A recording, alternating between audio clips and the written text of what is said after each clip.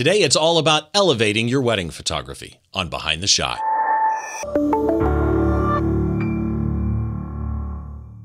Hi, as always, welcome to Behind the Shot. I'm Steve Brazill, your host. This is the show where we try and get inside the mind of great photographers by taking a closer look behind one of their shots from conception to completion, all those stories and challenges that happen in between. I've got a great show lined up for you today. First of all, quick reminder for you, I do have a new live remote class. No risk to you. It's all remote, but it is live, coming up at Princeton Photo Workshops. It's going to be in April of 2021, so if you're watching this video after that, you can fast forward this part. But PrincetonPhotoWorkshop.com is the site. It's the challenges of low-light action photography. If you are watching this on YouTube, I would like to ask that you please do take the time. Right below the video, click the subscribe button. And again, you need to click the bell and choose all. Otherwise, it's entirely possible that I will release something and you won't know it. It's just the way that their algorithm works. And that brings us up to today's episode. For today's episode, I've got a guest on that I have been aware of for a long, long time. I follow actually on social media like Twitter. I watch all the Twitter stuff coming from this person.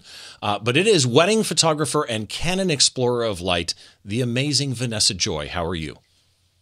I'm doing really well. How are you doing? I'm doing quite well. It is so nice to meet you in person because I'm serious. I follow you on social media. I think I just emailed you the other day that I was on Clubhouse, just kind of browsing around, seeing what's there. And you were in a room with Jared Polin, Frono's Photo, for those people that don't know Jared's real name. So I've been aware of you for a long time. But what's interesting is, as I was researching you, which I do, I found out stuff about you I didn't know that was really fascinating to me. So let's start here. You are a photographer, and I introduced you as a wedding photographer. But correct me if I'm wrong, you're far from just a wedding photographer. You photograph all kinds of things, right? Well, I certainly hope so. Wedding photography is what gets me paid. It's the bread and butter. It's what I typically, do my marketing towards. But I do a lot of other stuff that's slowly starting to become about even. So portraits and YouTube, tons of education.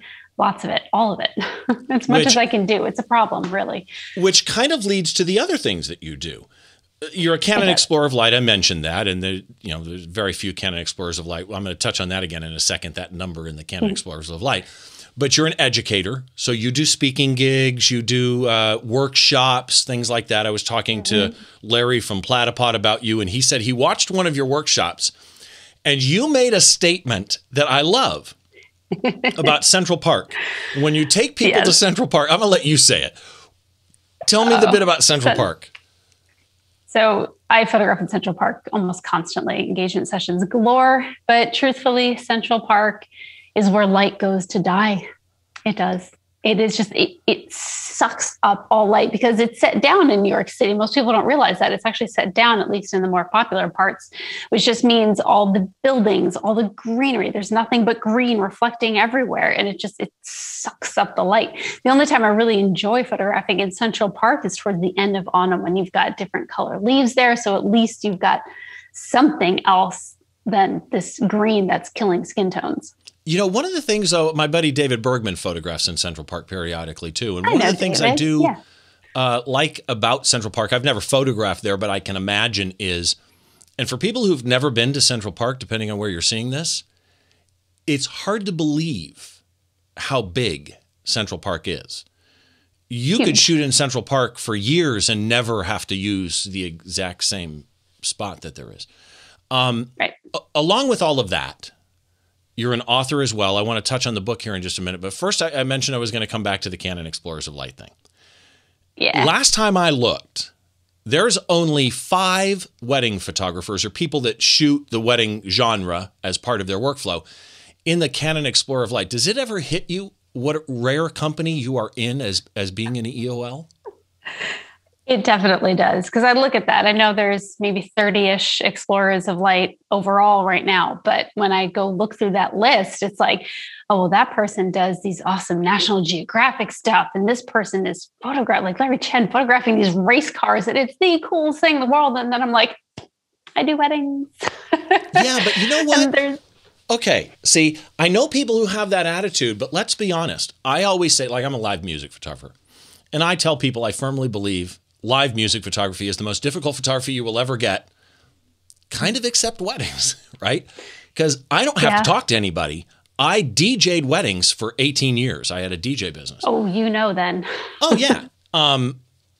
Yeah, it's just absolutely nightmarish. I'm going to actually bring that up probably again as we go through. But, Good. but what you do in shooting weddings is so much more than photography, right? It's the mother of the bride, and it's the bridal party that's drunk, and it's the bride and groom. And I'm going to use one that I had at a wedding once. The bride hit the groom with the cake after the cake cutting.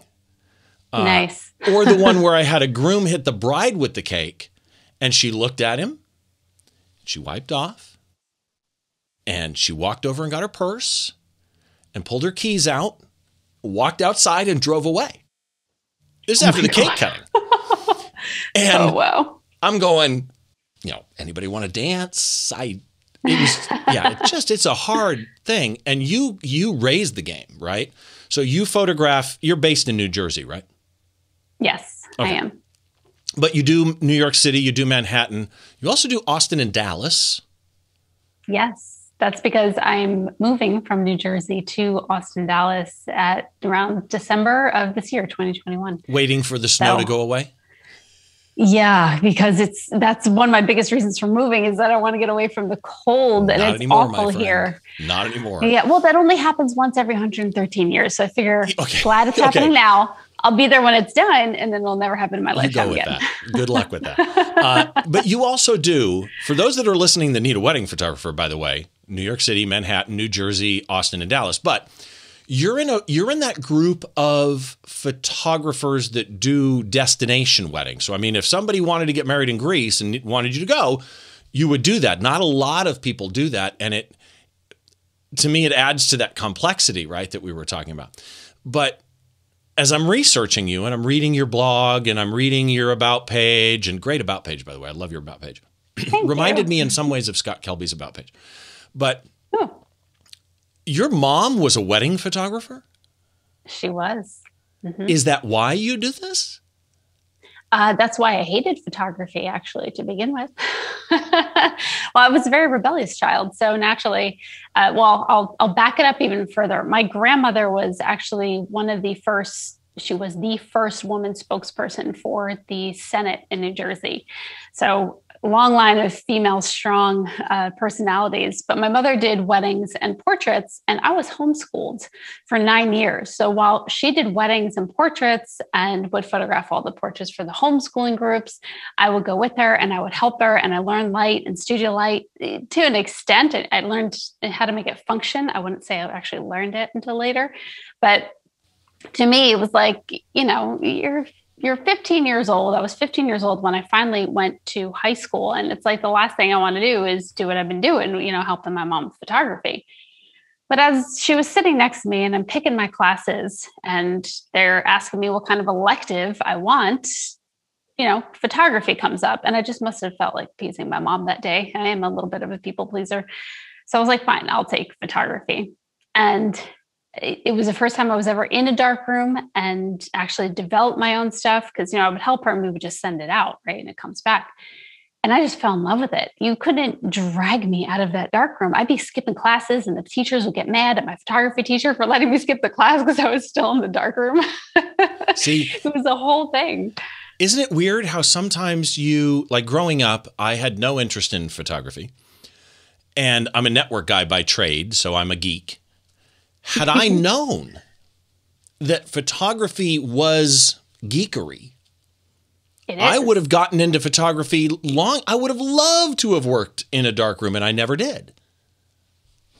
I just didn't know. It's the best. I still every once in a while will go to a dark room in Brooklyn, the Bushwick dark room, and you can just go there and rent by the hour and develop your stuff, and it's so much fun. So you still shoot film? Smell of Fixer. For fun. I don't do it nearly enough because I pile my calendar with way too much work for too much fun. But if I'm going to do my own fun stuff, it's going to be film. I like that. Being a destination wedding photographer, what's the most remote place that you've ever shot?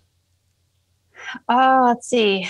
I tend to forget. I have a horrible memory. I've shot in, Aruba, I'm pretty sure, Mexico, Napa Valley, London. But I just got hired, a couple that got married during 2020, just like eloped courthouse, hired me for this year, 2021, to go photograph them in France at this, I always forget the name, but it's like this monastery that is on like a water and island. And it's, I cannot wait. So that will probably be like the most amazing one. I can't wait. I love France too, by the way. I love South France. What was the hardest place that you've ever gone to? Meaning, because when you go, you've got to get gear there and everything else. What was the most difficult destination location? Mexico, because they harassed me. So you can only bring in, when you go into other countries, and I didn't know this at the time, you have to have work visas, really. And if you go in with too much equipment, which I think for them was $3,000 worth of equipment, maybe it was 10, but whatever it was, if you go in with too much equipment, they think you're going to sell it, and they're not getting the taxes on it. So I'd gone to Mexico to photograph a wedding, and they just harassed me up and down. Thankfully, I do speak Spanish, so I was able to appeal in some kind of way and, make them understand that I wasn't selling my gear. And I really was going like for a friend of a friend. I mean, I was getting paid, but not like a ton. And every time they just harassed me, and they ended up making me check my carry-on bag, which had all of my gear, because that's what you do. You check, you check bags that have like stands, maybe extra batteries, not the lithium ones, things like that. Maybe your flash or speed light, not like the essentials that you need. And they made me check my bag. And I remember like so livid. Thankfully, it was on the way back. They didn't make me check it on the way there. And they're like, well, they're trying to think of reasons, because I'm like, there's no reason that you're making me check this bag. I'm boarding first. There's room on this plane. You're just trying to probably steal my crap. And which is the only way I've ever lost a camera, by the way, was I had a video camera in a piece of suitcase, and clearly somewhere on the luggage line, and matter of fact, it was in New York, somebody went through the bag and pulled it out. And there's no accountability whatsoever when that happens. Like none. Zero. And it is literally, and I didn't have a shoot I had to worry about or anything like that. It was a personal, thing for a vacation. But I had my, my shots on it that I wanted. But more than that, it just, you feel, it's such a horrible violated. Feeling. I mentioned earlier you're an author. Mm-hmm. And along with being an author, your photos themselves have been published in The Knot and Rangefinder and Grace Ormond and Brides and a bunch of other things. And your book, and I'm going to try and get the title, The Off-Camera Flash Handbook, 32 Scenarios for Creating Beautiful Light and Stunning Photographs. Did I get it? That's it. Okay. That's it. So I love the title, because I think in many ways, that's the way I like to learn, right?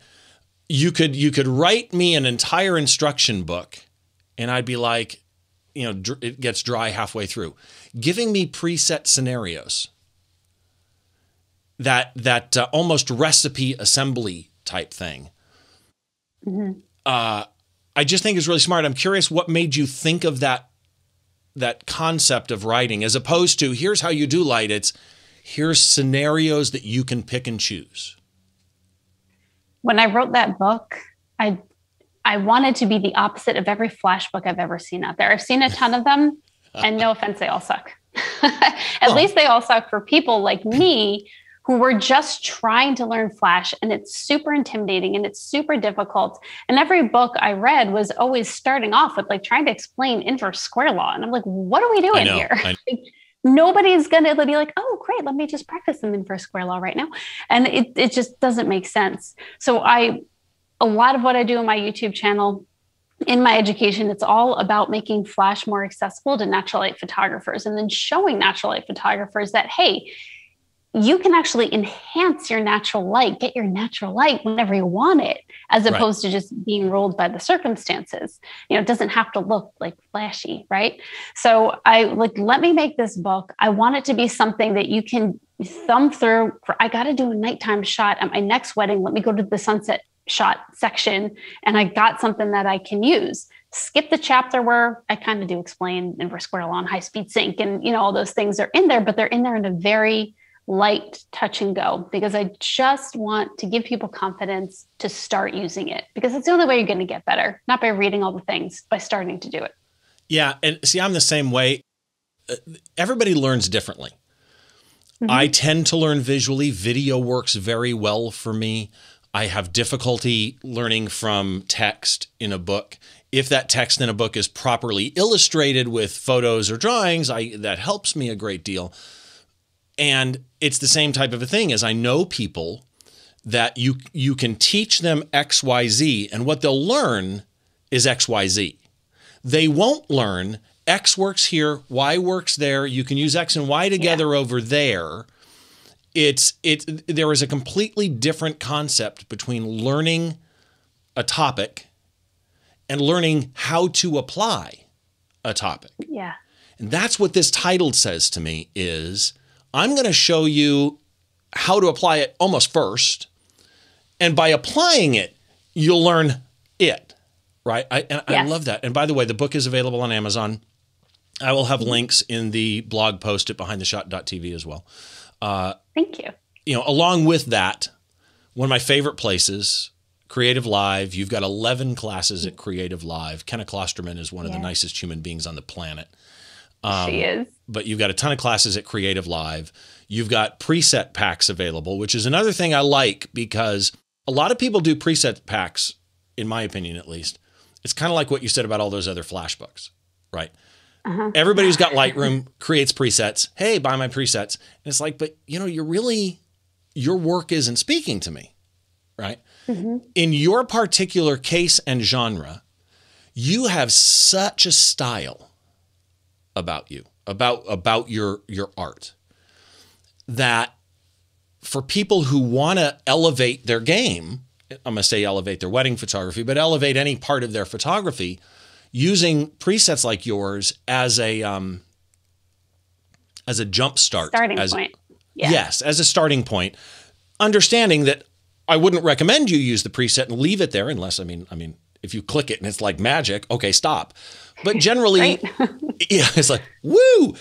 But I just did that on mic. That wasn't, okay. I'm going to live that one down. But still, if you click the preset and it gets you 80% of the way there, that's really what they're for. And your whole education thing, okay, you've got classes on. I'm going to go back to kind of Creative Live here. Sales, which is another interesting one, because let's be honest, 80% of any photography business is the business side. Lighting, absolutely. Social media, speed posing, which we'll get to in a second. But then you had this one, yoga for photographers. And next month, well, actually within the next couple of weeks, there'll be more on there for yoga for photographers. It is my best-selling class on Creative Live. Are you serious? Very serious. Yeah. It is, by the number of sold courses, it is my number one class. My wife would love that. Absolutely amazing. You have, so before we get into the shot, which we're going to do, I apologize everybody that we're going on so long, but I've wanted to talk to Vanessa for years, literally. So this is like a big joy to me. We talked about posing. You have a speed posing course at speedposing.com. So everybody go check that one out. But you actually even have a free posing, inspiration. I think it's actually called Inspiration Guide, right? Yes, it is. Yep. Okay. So that's kind of everything. People, you need to go check out Vanessa's work. And again, in my opinion, that's kind of what you're known for, is you have, and it's funny. As I was going to say this, it hit me. It's the same with a lot of Canon explorers. Peter Hurley knows how to pose people. That's really what he does. He's posing faces. Lindsay Adler, posing genius. And it's the same kind of thing. It's a common thread, I think, in a lot of ways in Canon Explorers of Light, is how to work with the human form, as it were. So let me just tell everybody really, really quick here. There are links to everything that we've talked about at behindtheshot.tv. So head up there. Also, while you're up there, there's all the different ways you can subscribe to the podcast, whether it be audio only format, whether it be video format, whether it be you want to go to YouTube.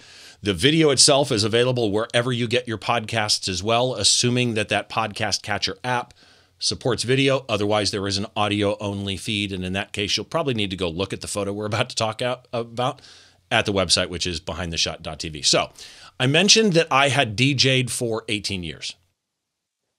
What I found was I'm a hopeless romantic. At the end of every wedding, there was a song by Michael Cohen that I loved, and I would play it for a bride and groom at the end of a wedding for me, if I kind of got the bride and groom, right? There were bride and grooms I didn't play it for, and nobody knew that. It was just a thing for me that, look, I see you two together for life, and I'm playing this song for you, and you have no idea why. It's just me, right? Being a hopeless romantic to me was, in my opinion, a key part of the success of any wedding vendor, right?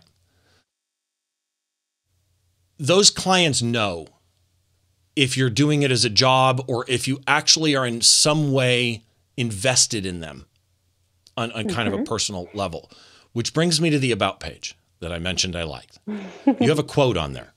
This is going to come, I hope none of this comes back to haunt you. The truth is, I just love marriage and being a part of one of the most important times in my couple's lives. That's the attitude right there. How important do you think that attitude is in being a photographer at a wedding? Oh, 100%. Actually, I recently said it less eloquently to a friend of mine. I said, I just take better pictures when I give it.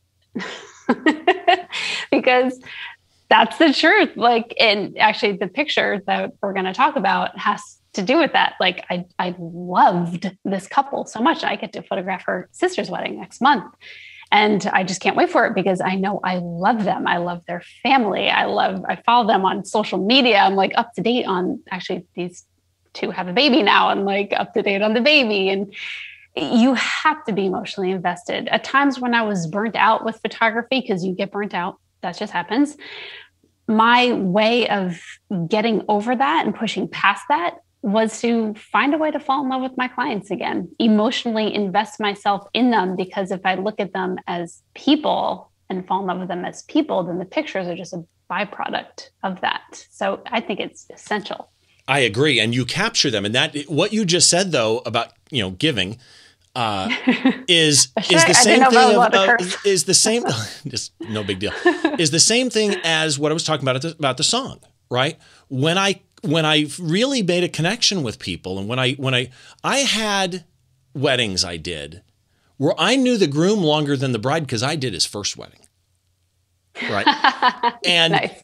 What's interesting though was at any given wedding, I don't care if it's their third wedding, right?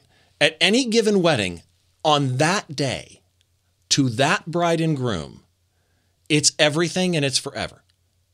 And it's at that day, it's the most important part of their life, which is awesome. I'm curious because, again, when I DJ'd weddings, I won't photograph them. When I DJ'd them, though, I worked with a lot of great wedding photographers. What's the biggest misconception of wedding photography? Oh, that's a hard one because you have everything. Usually it's based off the experience of a bridesmaid or groomsman at a wedding. And it's, oh, wedding photographers are always taking up so much time, or they're really snotty, or they're bossy, or completely don't have any control whatsoever. So from their point of view, it's that. From the photography industry point of view, we're like the bottom of the food chain, like, oh, you're just a wedding photographer, which I can understand because it's really hard work. Everything else that I do is like, this is easy compared to shooting a wedding. So I get that. Okay, it's that makes sense. Not an art form in a lot of people's opinion. See, there are, I'm going to use an image competition type term here. So if you don't know image competitions, this is going to lose everybody out there. But in image competitions, you tend to get something known as merits, which is like a scoring system that you get. And a friend of mine who's also a wedding photographer, Troy Miller, uses a phrase, and that is when an image comes up and it's like, okay, he'll say that's going to get green merits, meaning the bride and groom or their family probably paid for that and they love it and it's fantastic, right? Not necessarily a piece of art, Not necessarily even a great photograph, but to them, they're going to cry when they see it. There's a place for that. But I would argue the people like you, the people like the Dennis Ritchies of the world, are creating art. They may be even photojournalistic. Like you have a photojournalistic style about you, by the way. But they're art still. You agree? I would agree. Yeah. Well, when we get into the image, I'll talk to you about how. Okay, so let's do that then. So first of all, to everybody watching on YouTube, quick reminder, hit the subscribe button. It's right down. I got to figure out which side this is going to be on YouTube. It's here or here, right? It's one of those places. Yonder. Yeah, yonder. Click the subscribe button, hit the bell, blah, blah, blah, yada, yada, yada. I'll do the New York Seinfeld reference. So with that in mind, let's bring up this photograph because this is everything I want in a wedding photo. Literally, this is everything I want. And I'm going to try and describe this verbally. I butcher it every time, but it's fun. And I get comments of people saying, you know, you missed this or you saw this or something like that. So for those of you on an audio feed, as always, I recommend you go to behindtheshot.tv and find the blog post for this episode and go look at the photo if you are listening on an audio only version, because seeing the photo helps. So let me describe this to you. It's a horizontal shot. It's kind of your standard 2x3 type shot. The bride's lined up exactly on the left rule of third. Top of her head is at the top rule of third. I mean, it's actually compositionally, it's perfectly laid out. Beautiful, elegant dress. Like actually one of the prettiest wedding dresses I've seen. I love that style of wedding dress. But then here's the thing. There's a veil coming off of her head. Obviously, that's where a veil would be. And it's going out to all corners of the image up in the air. And I should add, vantage point wise, Vanessa is above the bride, shooting kind of down at the bride. And the bride, where her face is, which is above mid horizon, her face is above that, and the veil is coming in and literally framing her. A couple of interesting things here, by the way. Cheers to the makeup artist here, because really, honestly, it's not only great looking eye makeup with this elegant dress, right? It's a very elegant, styled look. But this photograph, I think that's part of the key. This photograph gets that. It captures that. And I like that. Gorgeous earrings, too, by the way. I would buy those for my wife. This could be a marketing image for the jewelry, the earrings, for the dress, for MAC makeup or whoever's makeup it is, right? Interesting thing also is the way the lighting is done. It's very, very soft light. The light is coming from frame left, camera left, and lighting her face extremely softly and falling off very smooth, but in such a way that you can see through the veil. Like there's bushes back there, I think. Is that bushes? No, it's a wall. Really? Okay. It's got kind of a texture to it that's kind of cool. It's a textured wall, yeah. Okay. So just gorgeous. And I should say that even though the bride is on the left side of the frame, left rule of third, and it's nothing but veil on the right, the bride is also looking out. I mean, her eyes are closed technically, but she's facing out of the frame on the left side. Mm-hmm. So pretty good description. Did I do it? I would say so. Yeah. Okay. So let's talk technical and then get into the art stuff. Canon, you're a Canon Explorer of Light. It's obviously a Canon 1DX Mark II. Yes. It's a 50 millimeter 1.2 lens. Do you tend to use primes? I do actually. Well, this is pre-mirrorless, my mirrorless switch. Anyway, I used all primes, 24, 35, 50, 85, 135, 100 macro. And then I did bring a 7200 that I almost never picked up. That 100 macro, I love that for portraits, actually. A lot of people do. I actually only used it for macro shots. I brought it out at the beginning of the day and that was it. So you've switched to mirrorless now. So you're using what, an R5, R6? I'm using an R5 and the 28-70 f2 lens has replaced my 24, 35, and 50. Okay. I just don't bring them. Yeah. So this shot, EXIF data shows you shot this on manual. Gotcha. Mm-hmm. Exposure was 1/400th. ISO 320, f2, perfect. It shows white balance manual. Yes. Do you set your white balance in camera when you're shooting a shot like this normally? I almost always shoot my white balance, put my white balance in manual when I'm shooting. Until the R5, I sort of relaxed about that a little bit because I think it's better at getting the white balance that I want. But usually I'm dialing it in. But you are shooting raw, obviously. Mm-hmm, I am. Okay. But it gives you a more accurate preview on the back. Is that what it is? Well, yes. But then also on weddings, I tend to do a lot of same day edits. And for that, I'm just using a small JPEG. So I don't want the heaviness of the raw file, and I don't really want to edit it that much. With the R5 now, I wirelessly just put it on my phone and I run through Lightroom, and then I airdrop them the photos. Okay, so yeah, if I can get it as exact, it makes my life easier. So there's something about this shot that made no sense to me. And it could be for a number of different reasons. First of all, the f2, oh my God. Mm-hmm. The f2 is in my head, f2 is so shallow. And yet here, everything you need in her face, her ears, everything is in focus, but the fall off is so sweet. It's just so smooth. But this is 1/400th of a second. Mm-hmm. And that seems really high. I mean, granted, you were only at 320 ISO on a 1DX, which is like nothing, right? Yeah. Was the 400 to control the ambient light because at f2 you were getting too much light? Was it to freeze the veil? What was the idea of that? Who do you think is holding that veil? Well, that was one of my questions. Did somebody are you holding it? Veil, camera. Hold on. Do that again? I think I had someone veil here. I'm holding it and moving it. So it's just perfectly moving above or where I want it to on her face. So I'm adjusting that. And then I'm holding my camera. So it gets a little shaky after a minute. So this is, okay. So this is a one-handed shot with a 1DX Mark II, which is not light, by the way. Mm-hmm. And a prime 51.2, which is not light, by the way, lens. See, I told you wedding photography was hard, people. Go try doing that. Gotta work out. Yeah, exactly. Well, it's the yoga. It's all the yoga. It's all the yoga. So how are you being elevated? Are you standing on a chair or a stool or what? She is seated and I'm just standing. Oh, okay. So you're not elevated. It kills the title of the show. You're not elevated. She's lowered. Okay, cool. I got it. Okay. Well, you elevate yourself by pushing people down. That's some sort of nasty thing, I suppose. You got to do what you got to do, right? But if you're holding this with one hand, how's it being spread? So I have the control on the top, and then either my assistant or my husband, who is shooting video at this wedding, is holding the other corner.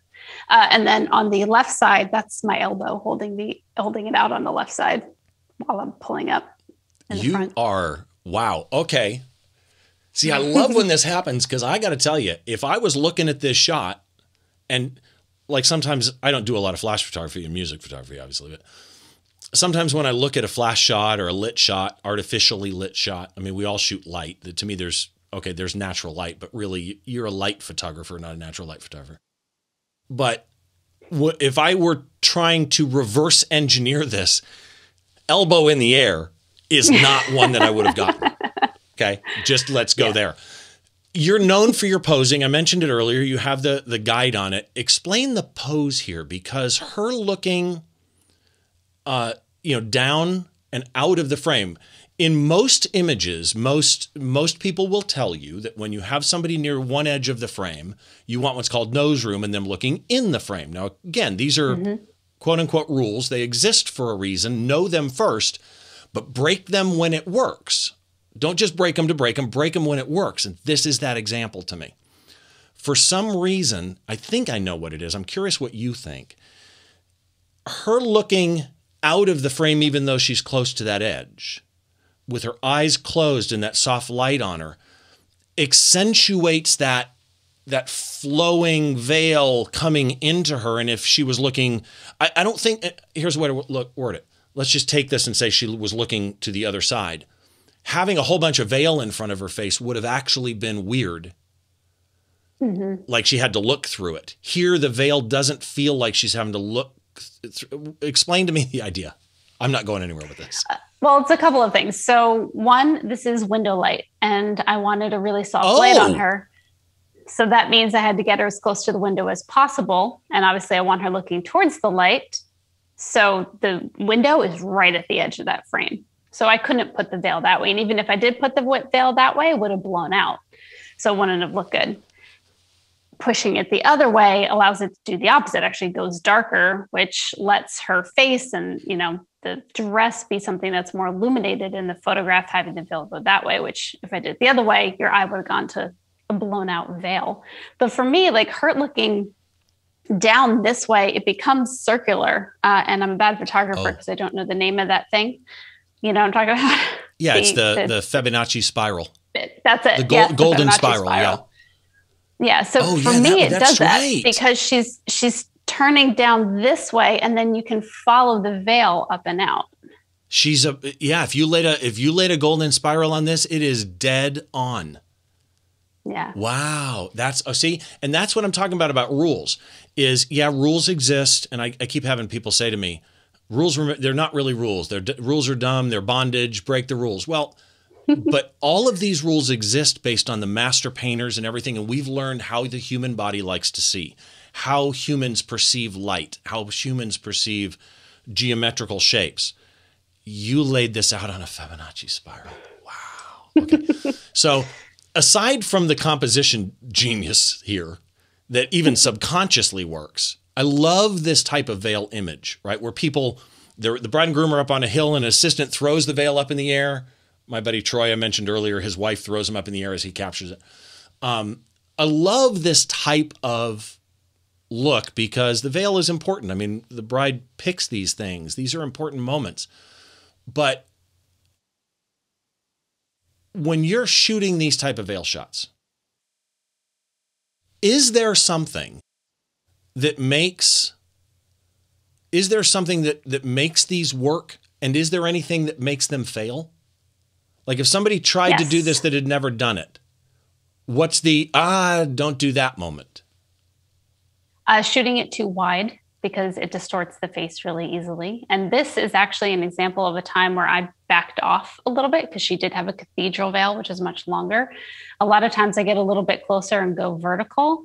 And it works almost any time you do it because you have them down and you're shooting above, which just slims all them down, gives them that jawline, gives them the cheek line, especially where the light is. It's going to fill in under eye circles. So it's like that bridal moment. Anytime you put a veil anywhere on a wedding day, right? It's a bridal moment. Right, exactly. So it always works because of that.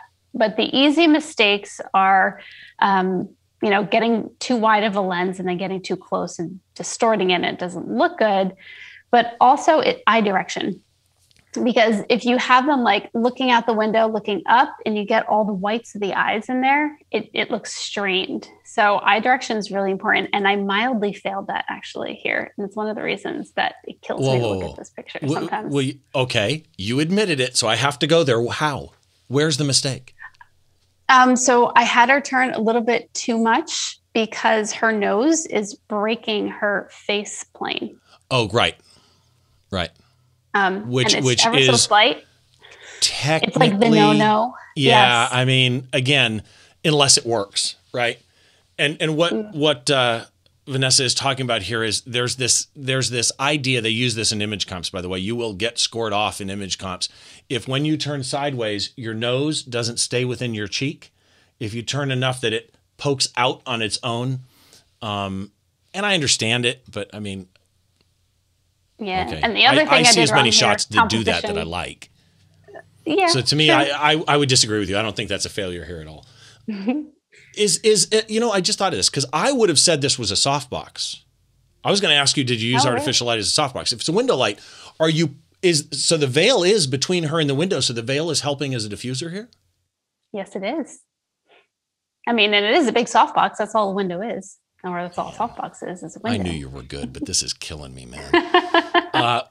You shoot this wedding. You said some days you turn them around quick, but let's take a normal post-processing workflow.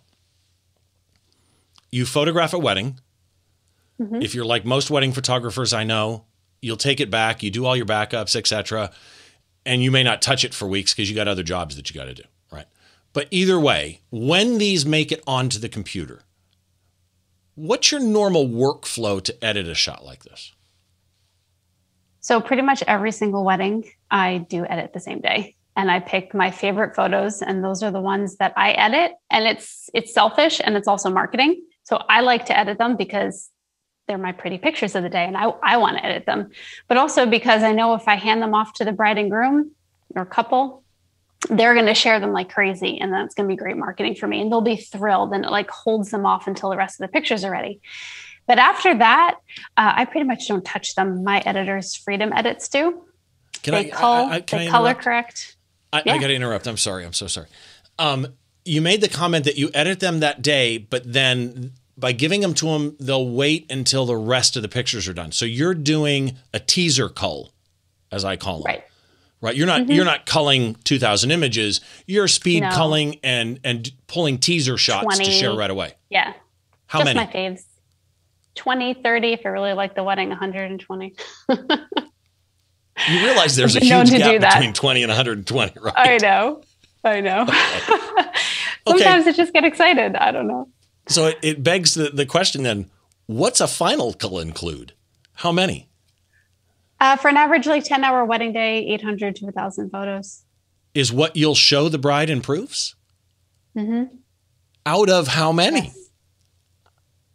I'm not a speed shooter, ironically, even though I do speed posing. I probably only shoot 1,400 images through the day, and my second photographer will shoot 1,000, 1,200, 14. Very selective. I don't.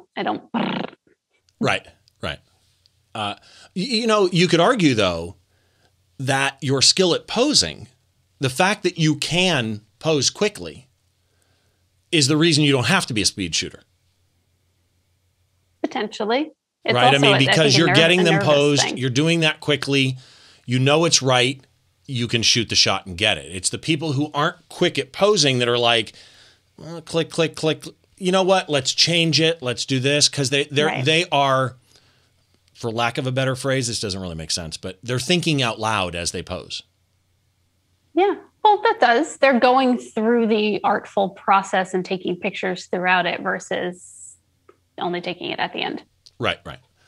Okay. So when you edit, first of all, you said you do your first edit. You do all the edits as well, or there is a point where you outsource your editing? Because a lot of wedding photographers do. Yeah, I think you have to. One, I just don't have the time, and most wedding photographers won't in the height of wedding season. It's just crazy. Two, Freedom Edits, quite frankly, they're better at it than I am. And three, I really don't enjoy editing a bunch of dancing photos. Like there's nothing exciting to me about that. Every once in a while, there's the one that I really like. But other than that, like I'm good. I'm going to edit my favorites. And sometimes I'll go back and I'll edit the raws, or if I know there's an image that's like really wow, like I'll sit there and work on it for fun. But yeah, otherwise Freedom Edits does it. They upload to the online gallery and it makes my life easier. Who's the company? Freedom Edits. They're actually based out of Wales. Yeah. See, I'm kind of the same way, and that is there are nights that I'll come back from a concert and I like to sit down and bury myself in it.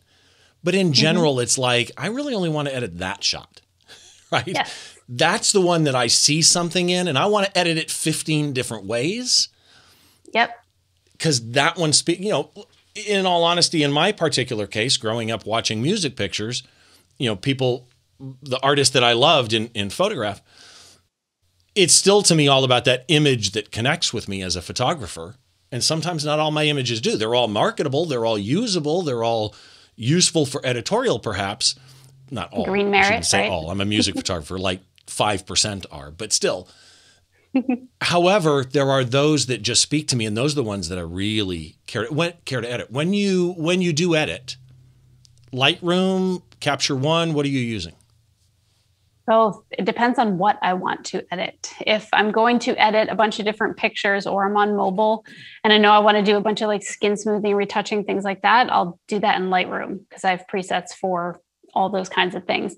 I have those presets in Capture One, but it's a little bit more tedious in my opinion to do that in Capture One. However, I like editing Capture One if I've just got that one image and I want to skin balance that image, because their skin balancing tool in Capture One is remarkable. It's amazing. I also think it does a better job at reading the highlights and shadows. So I'll use Capture One when I want to like pull more from the image. So yeah, I use both. I like them both. Capture One to me is, I don't use Capture One, but I have friends who do. The guy I mentioned earlier, Troy, he switched over. And the people that I know that use it all say the same thing. It's a much better raw engine than Lightroom. It is. Like its interpretation of raw data is way better than Lightroom. But, you know, learning curve. You know, from a time I took a 2-day class, actually. On Capture One? On Capture One, yeah. I really I liked it. I liked it for tethering. It's a lot more solid for tethering, because that's really what it was intended to be. And I took a 2-day class over my birthday, actually, and just learned it. And I'm so glad I did, because again, I still use Lightroom. I think Lightroom's better at the workflow management than Capture One is, and the speed of things. But that also could be because I know it a lot better. And in some ways, if you ever go into Photoshop, it's also, you know, obviously tighter integrated with the rest of the Adobe suite. But what on an image like this, what would you have done? Anything huge, or are your edits pretty mild? This one was pretty mild. I did take out, I believe, some of the other colors, particularly blue. So if I'm using natural light, the veil will catch the blue and really be very distracting. So tone that down. You can still see it on the left-hand side a little bit, some of the blue tones. And then I did do frequency separation on her face to smooth out her skin. Okay.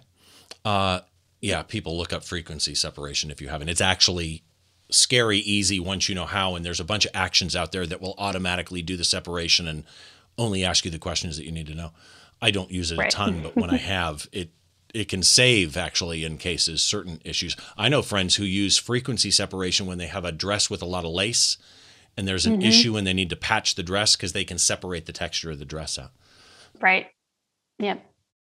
So there's a lot of people who have been asked by a friend, oh, photograph, because they're, Uncle John has a camera, right?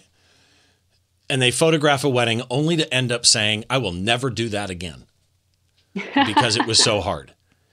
For that person who their niece said, hey, Uncle Steve, would you come photograph my wedding? And Uncle Steve is not smart enough to go, no, right? Uncle Steve goes, of course I will. What am I going to do? What am I going to do? What's your best single tip to help people get to a wedding and succeed more?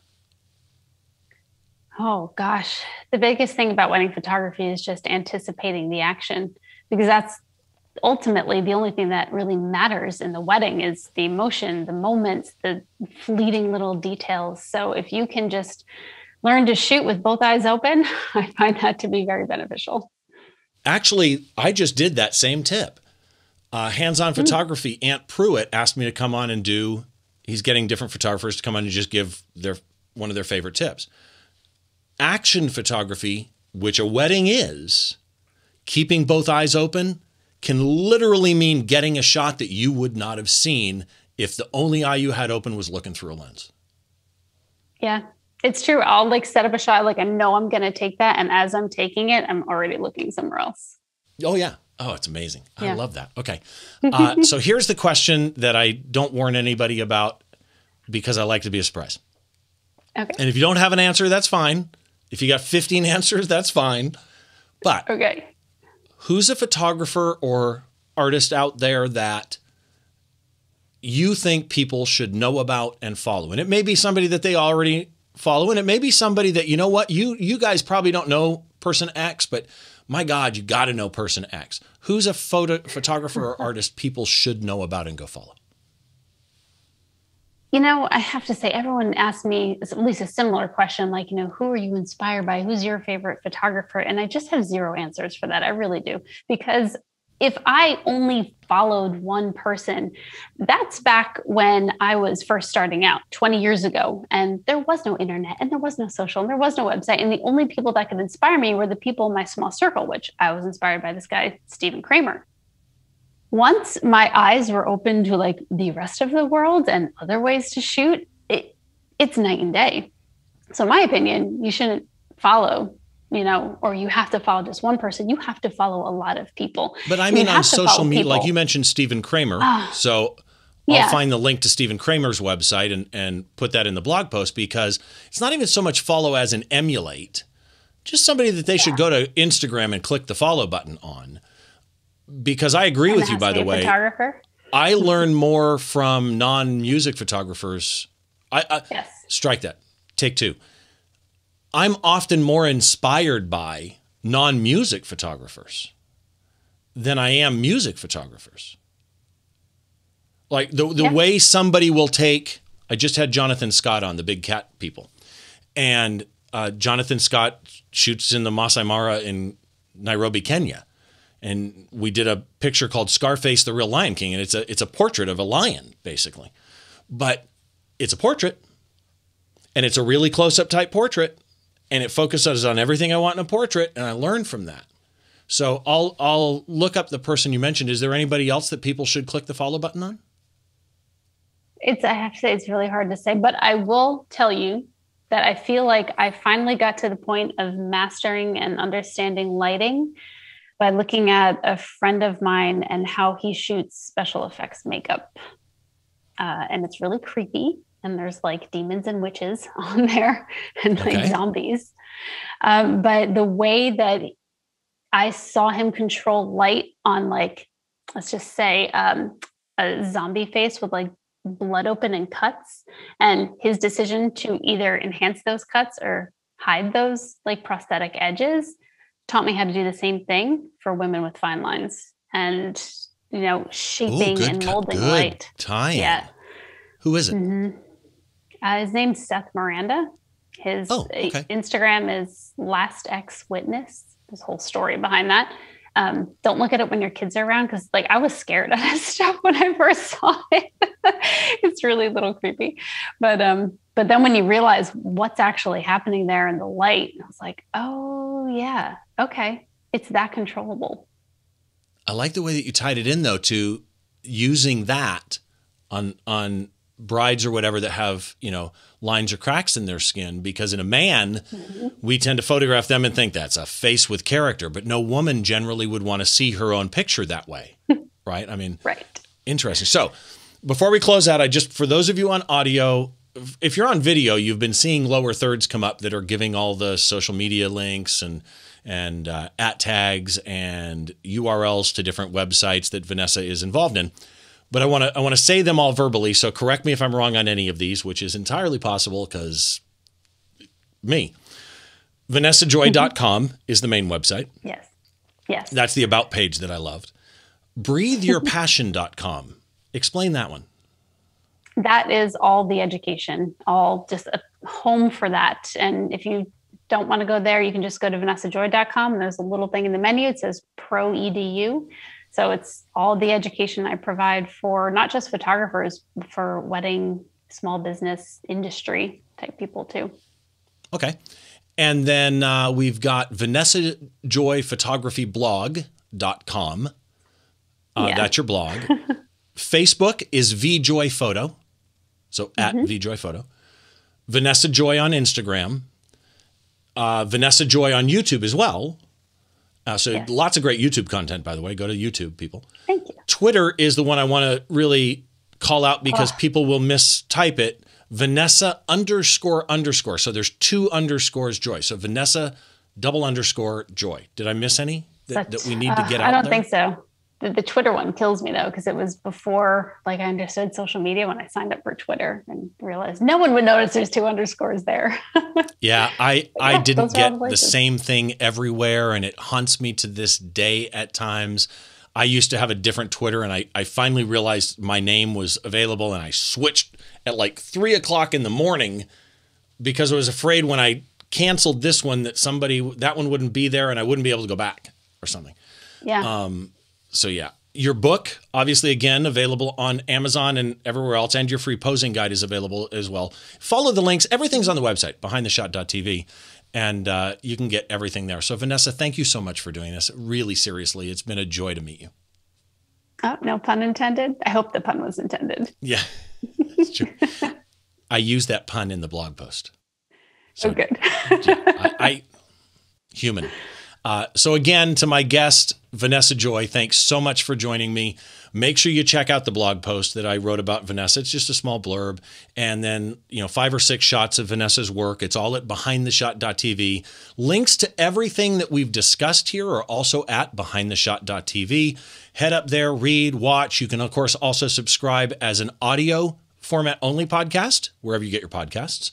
Wherever you get your podcasts, if that format or if that platform, app, whatever supports video, you can also get it in a video format. And of course, the videos are also up on YouTube. I'm going to say it one last time.